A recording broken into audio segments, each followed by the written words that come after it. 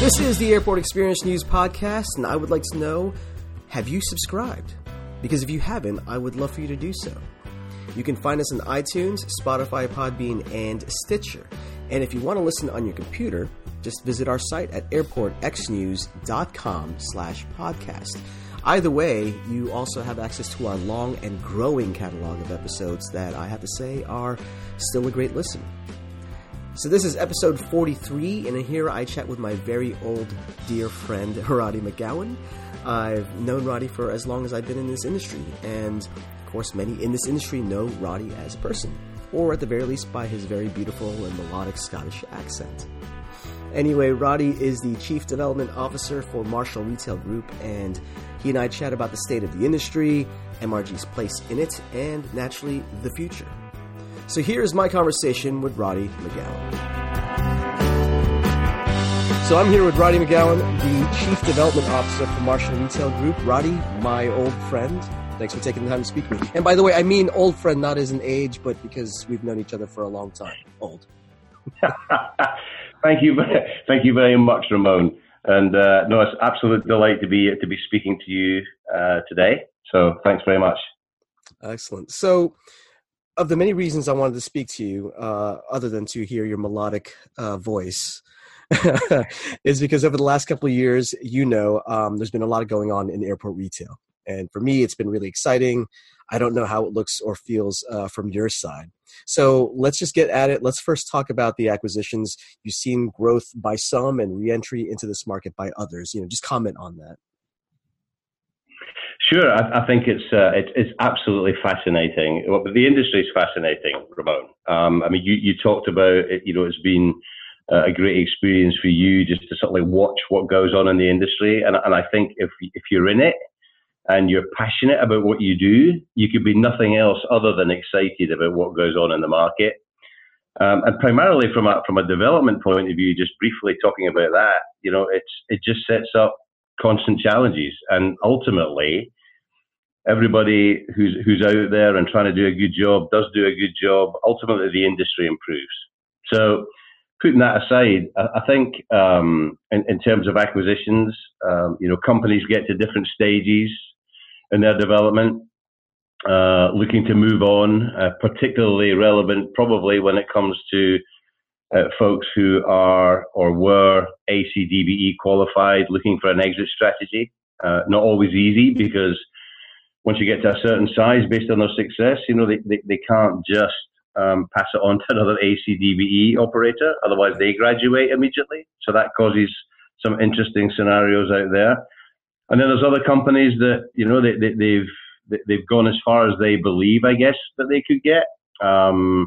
And no longer want to play in the industry. Maybe it's too competitive given their current structure, and they're looking for an exit strategy. And some of my or our competitors, who basically are looking to grow and expand. We're all looking to grow. It's just a case of how do you want to do that, and who do you want to do that with, and what are you focused on? For us, actually, we believe that, the consolidation in the industry, further sort of elevates Marshall Retail Group in an interesting way, basically because retail is absolutely at the core of what we do. It's our sole focus. We have retail as our middle name, is no coincidence, really. And we've got a real focus on the retail program, whereas everybody else, with one or two exceptions, is very heavily focused on both. At least the larger guys are very heavily focused on both food and beverage and retail. So, from our perspective, other companies swallowing other companies up allows us to even stand out more, perhaps. It's kind of like an interesting angle. So I'm going a little bit off here, but like you mentioned the specialization, you focus entirely on retail. Let's say SSP focuses pretty much predominantly on food and so on. So do you see, just the specialization remaining, or is it going to be kind of like, many things under one roof approach, kind of like what many of the operators are like out there now? You mean in terms of us focusing away from retail, Ramon? Correct. Yeah, because I mean, you're the only two of the larger companies that I can really think off the top of my head that either do only retail or only do food. You know, so do you see eventually that I know Marshall Retail is in your name, but do you still see yourself just specializing in that one category? I do. We've had various discussions at different times when you look at what's going on in the market, whether an airport is looking for, like a one-stop solution. I'll tell you from my own personal experience with previous companies, if you try to bring in another area of focus, for us it would be food and beverage, you can effectively turn an organization upside down unless you are prepared to have it as a standalone area, bring in the resource to be able to focus on it. Sure, it's the same client base. Mm-hmm. Ultimately you're playing in the same areas of terminals, etc. But actually operating and then delivering something in a real strong quality way on an ongoing basis would require a significant investment. Now, I mean, you can look at some of our competitors that have done that, Ramon, with varying degrees of success. But I would think that, if you ask them to their face, I think there's probably areas where they've slipped up on what they were doing. And from our perspective, we're really, I mean, I'm going to sort of this, because this is not Roddy, this is the rest of the organization. Yeah. We're really good at delivering what we say we're going to deliver, which, from a development perspective, makes it a lot easier to go out to the clients out there and the various airports and say, here's Marshall Retail Group, this is what we can do, and we'll deliver it. I mean, we have something like, Ramon, over 140,000 SKUs to source from. Wow. And so, the warehouse the distribution center, they'll kill me for saying warehouse. The distribution center that we developed and invested over $5 million in a couple of years ago here in Vegas was set up to be able to deliver that product on a constant basis to the stores.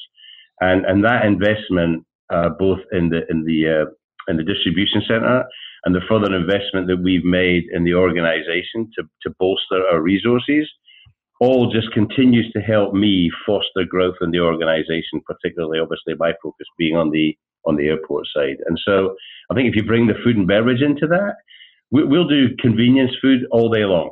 And of course, like you mentioned earlier, you do have a bit of a history in at least in the food side. So there's, it's not completely foreign, at least not to you. Well, that's right. But I know what the pitfalls are on the F&B side. I mean, a great guy is sort of like part of the old restaurant news, a gentleman called Malcolm Knapp, who used to, he probably still does the Knapp track. Malcolm had a great saying. He said that the restaurant business is simple, but simple is hard. And I think if you try and pull that into a world where everybody's focused on doing a really great job from a retail perspective, I would not want to be having conversations with the buyers and operations when you're turning people's worlds upside down in terms of trying to bring in a different focus. Let's just start the next series of questions are going to be about growth, not just yours, but others, or at least within the industry. Like we had mentioned with the acquisitions and reentry by a new company, at one time it was a crowded field. Then for a brief period it shrunk, and now it's gotten crowded again. How does Marshall differentiate itself from that field? Is it just because you're smaller, maybe you're more agile? Is it that simple, or is it something else?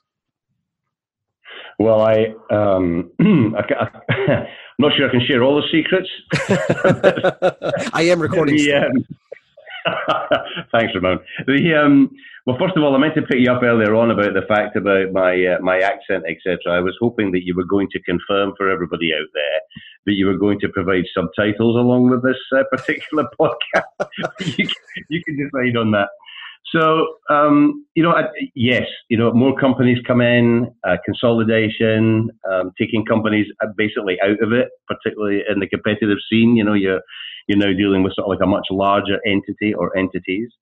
and then others will come back into the market. And who knows out there today who's looking at airports and going, you know what, this is a really interesting angle for us. If you think about what's happening in the retail world with the struggles and strains around different brands and shopping malls, etc., you know, who knows who will come down the line. So our job, frankly, given who we are and the size of the organization we are, I mean, we're now probably somewhere in the region of about 180 stores, Ramon, give or take, at any given week. You know, we've got a long pipeline of stores that we're due to open.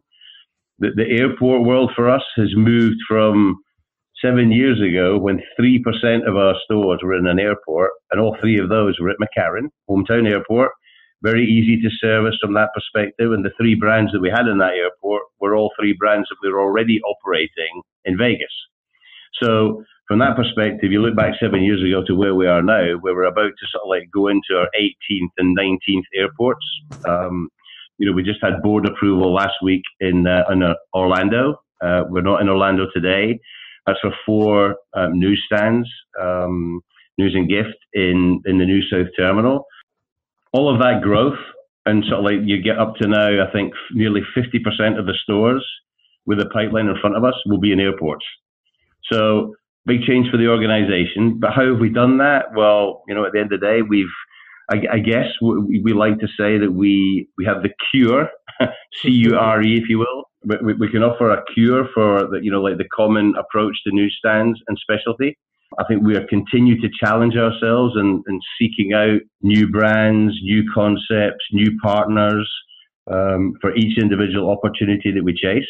You know, an old adage of mine would be, you know, you're never going to sort of like be bigger than the big boys, perhaps, but you know, potentially you could beat them locally every time. From our perspective, we are very agile. You know, we have an executive team of 10 people. The C-suite's made of 4. There's 10 executives. We come back in here with an opportunity. Somebody gets on the phone right now and we talk about an opportunity. We can very quickly get the team together and apply the resource accordingly to be able to react quickly. At the same time, you know, we're obviously out in the marketplace looking to be able to create these unique experiences.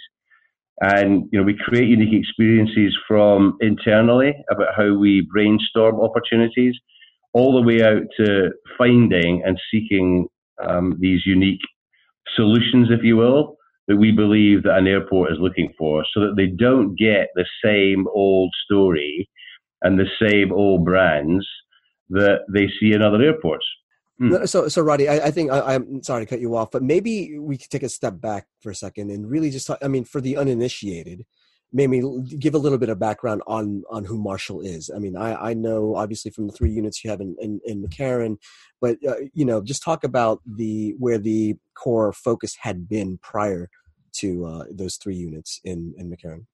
Sure, no, absolutely. So Marshall Retail Group now is over 60 years of age, unlike me, Ramon. And the company started with 2 families, basically got together and saw a retail opportunity in Vegas. And, you know, they opened in the old Sahara casino and resort with fashion retail. And basically sort of like starting off selling cashmere sweaters out of the trunk of a car. I mean, that's where this sort of like initiated in Vegas. And there was an obvious need, I think, as Vegas became more and more popular, to have fashion and a point of view for people who came to Vegas that they might not necessarily wear back in their hometown. So that's how the company started. And, you know, Michael Wilkins, our CEO, joined the company, you know, back in sort of like the early 2000s. And his job and task was to set the company up, change the brands, bring on an executive team, and really start to look at growth. So when Michael joined, I think we had something like 35 stores back in the early 2000s. Mm-hmm. And then when I joined in 2012, you know, we just opened our 100th store. And Michael has a casino and resort background, so he has a phenomenal set of relationships in that world and has leveraged that to the success and the growth of the organization. So that was the history. And then Michael, I think back in 2010, 2009, had started to sort of like explore what else could go, where else could we leverage Marshall Retail Group's strength in the world of airports, knowing the success that they'd had in McCarran, and having this whole machine with MRG that we would be able to leverage that strength going into airports. So, Michael and I got together, and I joined in May 2012, and we set about this whole strategy of developing airports. And I guess the reason why I asked, obviously, to educate those who weren't too familiar with Marshall, but like the other reason why I asked you to give a little bit of background on that is going back to something you said about the new entrants, mergers, acquisitions, and perhaps some other folks maybe coming right off the street into the space. Correct? I think you mentioned that. I just want to confirm. Yeah. So do you think, just looking at the state of the industry as it is now, do you really believe that it's easy for people to come in? Because I don't. I think there's a higher barrier to entry now than there had been in years past. Maybe when Marshall had first thought about getting into airports, many years ago. I think it's always been challenging. I think if anybody's going to come in as an entrant, as an individual brand, I mean, there's obviously lots of opportunities. Mm-hmm. You can either go direct to the master developers, or you come through, prime operators like ourselves. But I think for somebody else to come in and having a look at the market, even from international people looking at the market, mm-hmm. breaking into the US market can be extraordinarily difficult. There's a lot of pitfalls. Clearly relationships are fundamentally important, which is, that's why you end up getting jokes about sort of like, Bruce Roddy and Mark Rickoff walk into a bar, sort of like at the end of the day. There's a lot of people out there who have got a long history and a lot of time and energy vested into building those relationships. And that's tough to break into. And I think Michael found that when Marshall Retail Group was trying to do that in 2010. So, and then of course there's the whole different aspect of doing business in the States versus Canada, which are two fundamentally different markets. And then you go down everything that if you know one airport, Ramon, you know one airport, and you can have a solution for one airport, but you might have to just change that for another airport. And the politics are different, the approval process is different, the RFPs will be coming out different. It's all a puzzle piece. But each puzzle piece has different sets of pieces within the puzzle that you have to try and work through and work out. And I think that's why, to answer your question, it is difficult for other companies to come in and to try and leverage their strength elsewhere, but to break into the market. Yeah, I mean, listen, if they have experience and a competency just not in this market, but elsewhere, I think there's a fighting chance. But I think someone stateside to just say, I'm going to try this airport thing. It's much more difficult now, and I think the market is moving so fast and is more complicated before that it's not very generous in waiting, I guess, for you to catch up. No, I think that's fair, and even in the basic, looking at this the whole sort of like economics of it, Ramon. I mean, I think when you start to talk to individual brands and concepts who may have an idea that they might want to come and play in an airport, whether it's a larger brand or whether it's a local minority who has an opportunity or a local concept that's great and actually wants to come in and operate the airport. As soon as you start to talk to them about the economics of actually breathing and living in this industry and the potential pitfalls, well, by the way, you'll be doing this 17 hours a day for 365 days a year. Their eyes glaze over, and then they I've seen that. Thanks very much. Would you like to license my brand? So that in itself becomes self-perpetuating to the larger companies being able to find a solution. No, certainly. So going back to the growth, the overall growth theme of these next couple of questions, I want to talk about the economics of the industry, with the increasing costs to build products, labor, et cetera. I want to talk a bit about, I want you to actually comment on each of these because in some ways they're increasing. The complexity of the deals are increasing. The operating is becoming more complex, as I mentioned that. I guess in some ways those items can kind of inhibit growth and not just margin, correct? And this isn't just applicable just to you, but even your competitors as well, whether it's food or retail. Mm-hmm. No, I would say so. I mean, there's a lot of economic pressure on the P&L. And it's interesting for me that we all, I think, compete publicly in reality, but we all face the same challenges, to your point. But are we actually really out there as an industry having these conversations? Mm-hmm. I think there's still an approach of sort of like build it and they will come. Not in terms of passengers. I'm talking about the competition and the prime operators will, don't worry about the cost of doing that. Somebody will bid it. And that may be true, but then somebody might bid it and then they might overbid it. And then forever and a day, you've got a sliding scale and a spiraling effect of people trying to renegotiate things because they can't actually make any money.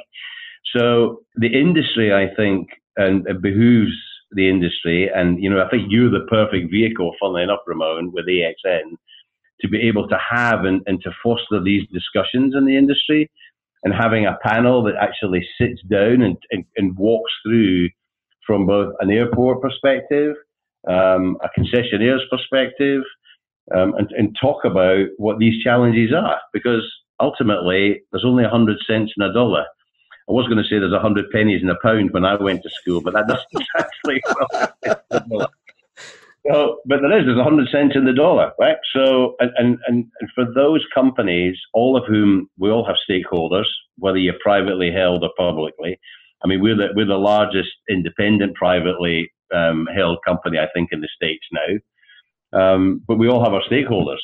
Yeah. And so, what's that return on investment when the cost of the build out is kind of like going through the roof? And airports rightly have certain mandates when they put out RFPs, but, and this is not castigating anybody in particular, but I think when you talk about minimum build outs being $250 or $350 a square foot in retail and somewhat higher in food and beverage, I mean, those numbers are unachievable. I mean, that's usually the base. That's usually the base to start on some of them. Yeah, and you just can't do that. I mean, I could come back in with a great opportunity and talk to our financial analyst and say, build this pro forma, by the way. Oh yeah, put the capex in at $250 a square foot. If I try to take that anywhere internally for a further discussion, I'll just get laughed out of the building because it's just not real. And I think airports are in control and should be in control of the quality dynamic in terms of approving design. I think airports and ourselves and the industry would do a far better job of having many more people to be able to compete for construction projects in particular, focused on that. Because ultimately, if you only have a small amount of people bidding on it, then the price goes up because there's a lack of competition. So that's part of the challenge. And then, and then also, if you look at the health of the nation and the amount of construction that's going on at various airports and just in various cities, these contractors are not sitting there twiddling their thumbs waiting for the phone to ring. So that again drives the price up. And so that's only one aspect, of course, about. And you're right. You mentioned other elements here in terms of the ongoing cost of increasing products and product pricing, trade wars that go on that effectively are not within our control whatsoever. But ultimately, we have to live with that. But that's an impact potentially on the model. And then, labor's a very interesting challenge out there. I mean, I think we all would want people from a social perspective to be earning a living wage.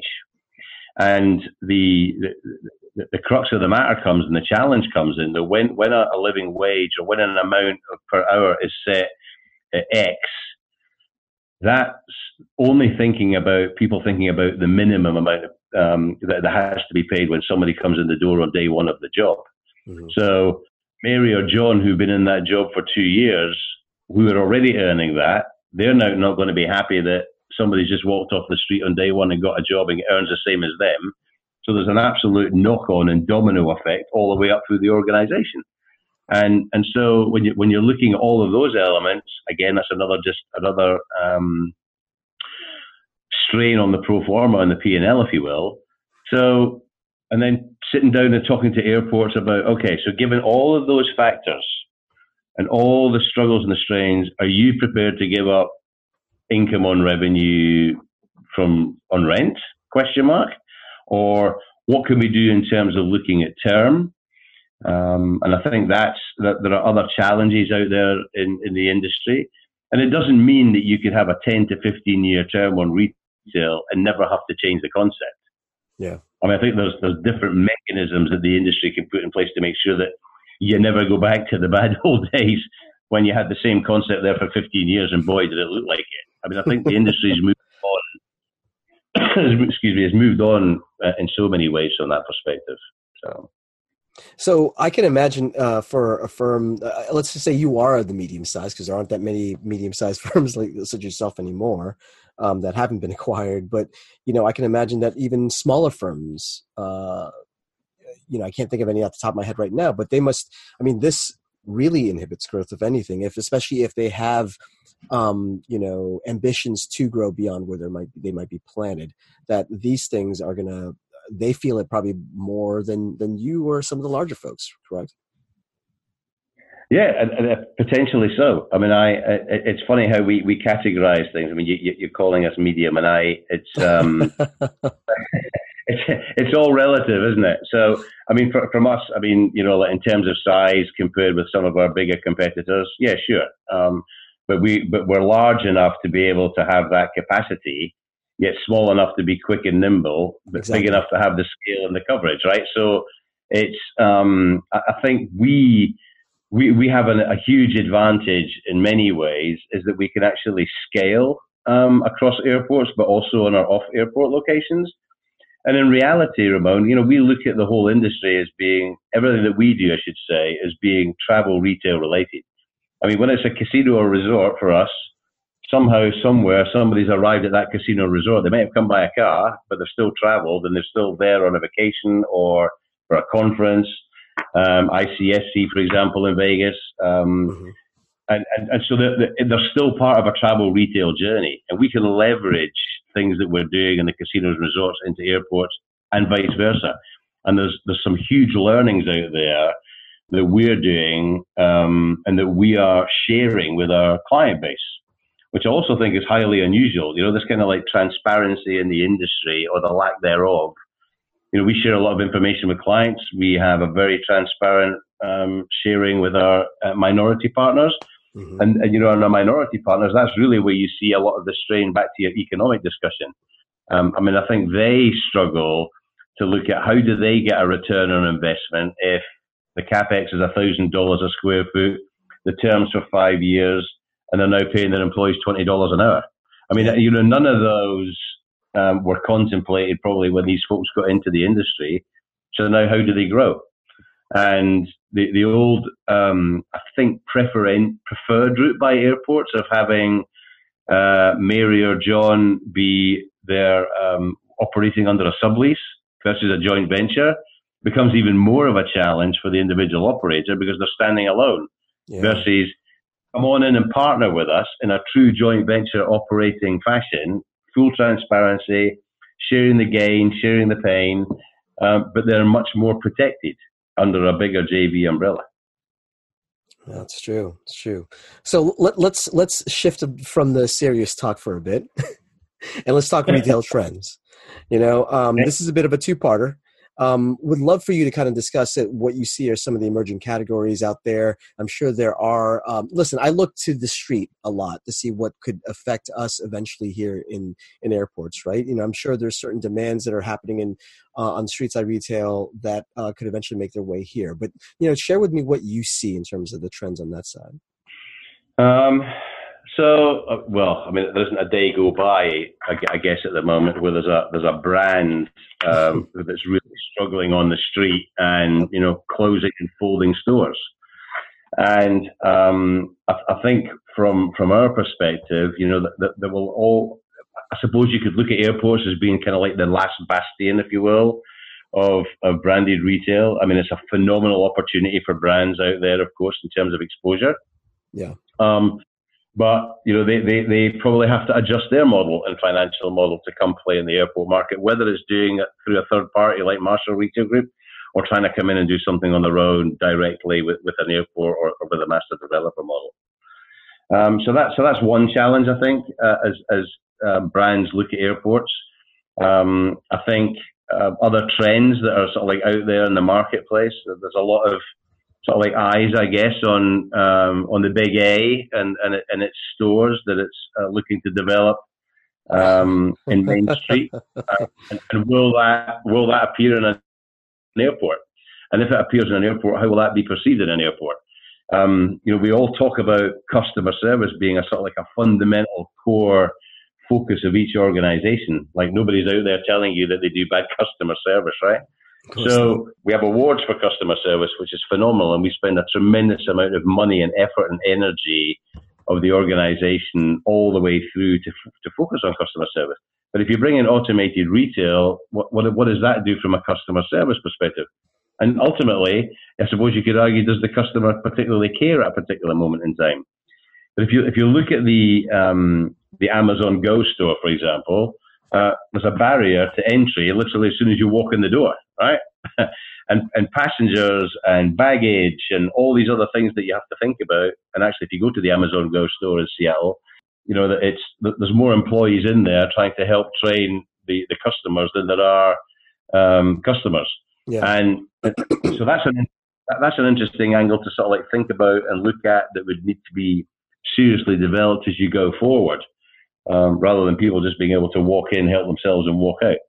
Well, though, Roddy, I think that it's still in its infancy, and I think that's just after a while people just need to be conditioned to using it, and then they'll be fine. But to me, I think at least in our space, yes, it's convenient to walk in and grab what you need and make it seamless. It's quick, but I think it's more the technology or equipment itself, not necessarily the name Amazon. The name, it could be whatever. It's more the technology that I think that's what turns our heads, I guess. Well, and of course it's the latest buzzword, isn't it? I mean, I think there's a lot of buzzwords get thrown around in our industry, in the world today, right? And not necessarily with a lot of context behind it. So when you probe and you ask people, what do you actually mean by that? Sometimes you get a little bit of a blank look. I mean, the other thing I think that is a true learning for us, I think we are blowing our own trumpet here just for a moment. We're doing things in the market that are, more experiential in our stores. And if I take our district market in San Francisco, which is, 5,200 square feet, it's a retail marketplace. We have this hype table at the front of the store that we constantly change every 6 to 8 weeks, which for a lot of companies is not easy to do, right?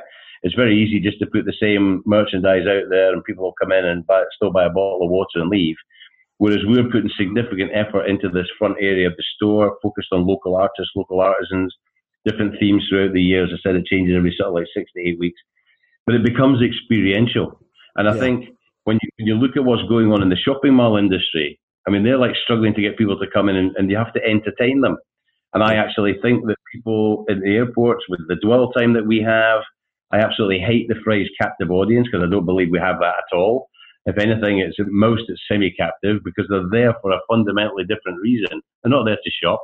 So our job is to sort of like encourage them to come in, to increase our, and turn these passengers into sort of like consumers and purchasers, if you will. And the only analogy back to the shopping mall is it's all about entertainment. So how do you do entertainment or experience in a store that drives people back in on a consistent basis? I mean, I'll tell you, there's public information, and I guess nobody ever likes to talk about numbers, in the industry, Ramon. But in the district market in San Francisco, the 4 single stores that were there previously did about $6.4 million, I think, the year before we took over. There's been some really good, healthy growth in enplaning passengers in San Francisco, but in the last 12 months, we've done over $11 million. Wow. And you don't do that by people just walking in looking for a bottle of water. That's not what it's about. It's about providing something that's radically different, that changes constantly, that keeps the consumer interest with a high degree of repeat passengers coming through, delivered by quality operations, but with great range of products. And I think everybody in the industry has given us like huge kudos around that they love the project and love the concept. And the other piece, I think, just sort of like when you talk about trends in retail, I think it's tough for a brand to be looking at a long-term deal of 7 to 10 years to come into an airport because they don't know where they're going to be next year, never mind in 7 to 10 years. So the challenge back for airports, funnily enough, is, is it feasible to look at a much more generic style program that has the ability to turn and change over a period of time, rather than here's 5 boxes, fill them with a brand in each one of them, and that'll be like that for the next 7 to 10 years. Well, see, you definitely hit the nail on the head, because I've spoken to a couple of people within the industry about this, and some outside, and I can't imagine. And actually, this is one of the things I did want to discuss with you. Is this still a platform for brands? Because I know, listen, I came in 14 years ago, or however long I came in years ago, and I remember when there was a Palm store, the Palm Piles, the PDA. And, that came and went. And I remember when it was a big deal that BlackBerry came in. And then I think many months later, in Atlanta, by the way, RIM retreated from the States and went back, and kept their presence in Canada. I guess from not just you guys, I'm sure your competitors probably think of this as well. It is kind of dangerous to kind of hitch your wagon to a certain brand now, right? Because even from the moment you speak to them to the moment they open, could be 18 months, 2 years, however long, a lot can happen. You talk about 7 years of a contract. Even within the 2 years of build out, a lot can happen, and brands can lose their relevance. Absolutely true, Ramon. I mean, I think ourselves and our competitors were always looking for, another brand, another concept that we can add to the portfolio.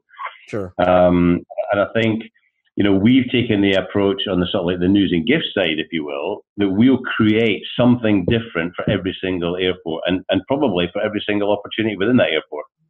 And that's a little bit harder work, because you've got to pull things together in a different way from a design aspect. Now, when it comes to specialty, you're right. And I think there's a lot of replication out there, primarily because of that reason, is that I think that people have stuck with individual brands and they prove to be successful over a period of time. Whether they will be successful going forward is another question altogether.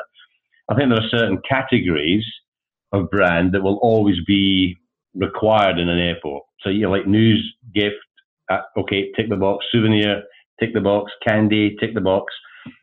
Electronics and technology under morphing into whatever that might be, in terms of accessories, tick the box.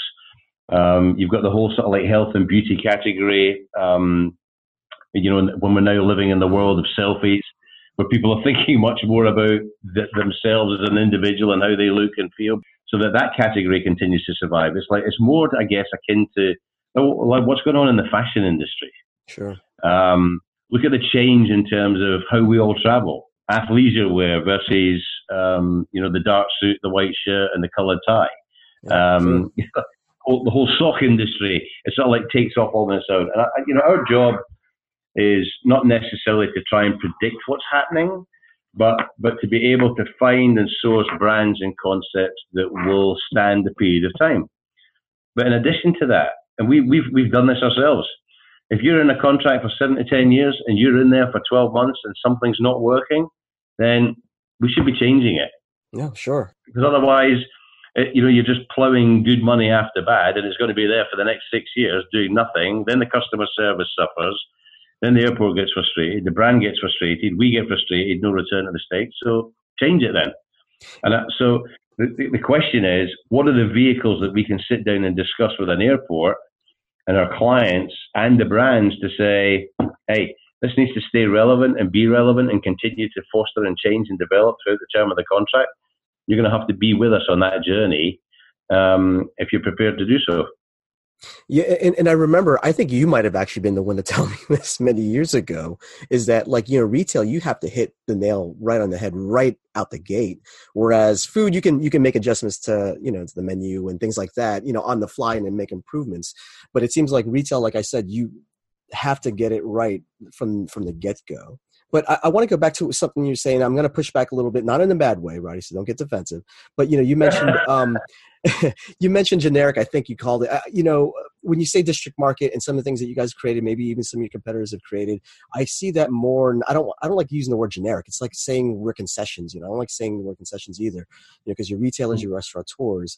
But the stuff that you guys create, I think that's where this whole trend on retail has to swing. Correct. So it leads me to my next question is like, what is the optimal mix in terms of that you might see going forward? Because you can't have like 15 use stands as much as you guys will want, right? In a terminal in one contract. So you got to have the specialty, and I understand having a smattering of brands there. But what does that look like going forward? A lot of proprietary, maybe leaning towards a mix, or maybe an expansion of what a travel essential / convenience store is, as opposed to just strictly newsstand stuff. Yeah, well, wow, that's a kind of like a loaded question. It is, but because we're talking about the industry, right? So, yes. and in totality, and I think we go back to the point before. An airport. So each one of those airports is at a different stage of its development. Whether it's an existing terminal that's been there for a long time, that because it's landlocked, it can't change, or it's difficult for it to morph and change. Yeah. To other airports where they're completely rebuilding either new terminals or rebuilding new terminals around old terminals, etc. And so that in itself, in terms of the planning stages with the consultants, I think, and the operators sitting down together and being able to talk about what does this look like. I think, for example, and I'll just do a little bit of praise out there for. A shout out for Alan Gluck in Kansas, for example, who next week have got the industry coming in at various times to sit down with them and talk about the layout and potential of the new terminal. Yeah. And if to Alan's point, if you've got the opportunity to influence us now, take it, and don't come back whining afterwards, right? And we're like, okay, well that's a positive challenge back to the industry. And we should all give our opinions. We won't all get what we all want, to your point. But I think there's a depth and a breadth of offer that we have to have. And I know there's a lot of blurring of the lines out there from both food and beverage into retail and retail into food and beverage. But what you don't want is the same offer all the way through the concourse or all the way through the terminal. You can have mirrors on different concourses because the passengers on one side are unlikely to see the offer on the other. But I think it behooves the industry to look at what the optimum square foots are and what the optimum amount of revenue potential might be. I mean, Cheryl Nashir in San Francisco jumped right out with her team to come up with the space that we now occupy from a district market. It's highly unusual. And there's other airports that are doing that to look and see what the industry comes back with. And that's great too, because that challenges all of us. And who benefits from that? The customer, ultimately, which is what we're all in business to do, and the industry in totality benefits. And I think there will constantly be focus on specialty because, the airports, of course, linked specialty to news because that was the only way that we're going to get specialty into the business. We love that anyway because we're specialty retail operators as well as news, gift and souvenir, so travel essentials. So all of that is right in our wheelhouse. The industry needs to look at, okay, what's the terminal? What's the layout? Where are all the passengers coming in? You've got to give specialty retail the highest amount of exposure. If you can get them an 100% exposure to specialty retail, you've got a greater chance of that being successful. Down the corridors and down the concourses in the various terminals, you can have news and gift and travel essentials. And of course, on the food and beverage side, alcohol and fast food, but big restaurants in the middle. Because at the end of the day, that's the greatest chance for a return on the investment, just given the 100% exposure. So I think there needs to be a lot more conversation between the operators, i.e. yourselves, and consultants and airports themselves when it comes to planning. You can't plan for every eventuality, but we know what the passengers are likely to do in terms of their dwell time and where they're likely to spend it. You've also got to try and capture them when they're walking past the space. Yeah, not everyone sees everything too, so you need multiple perspectives. And you know what, we're, for the most part, I don't want to say this as in a negative way, but we're in a kind of like wait and see kind of industry where we want to see someone do it first and then it becomes replicated. San Francisco, obviously, and other airports are a lot more progressive minded. So when they see it done, like, oh, I'd like that too. Let's do that here. And that kind of certainly drives change. But my last question for you, Roddy, and I'll let you go, is, I want you to talk about the future of Marshall Retail Group. Obviously it's tied to upcoming opportunities, but what do the next 18 months or so look like for you guys? So, well, we have a tremendous amount of new stores that are coming up and will be up and running in the next 18 months, Ramon, both in airports and out with airports and the casino and resort side of it. The growth fundamentally and the focus is on the growth in the airport. So we will continue to grow and put ourselves out there in the marketplace. And I think now there's an expectation that Marshall Retail Group will be part of the conversation and will be bidding rather than, previously maybe we did a really good job of staying under the radar. I think that's gone. Not anymore. Despite my best aspirations of talking loudly with a Scottish voice.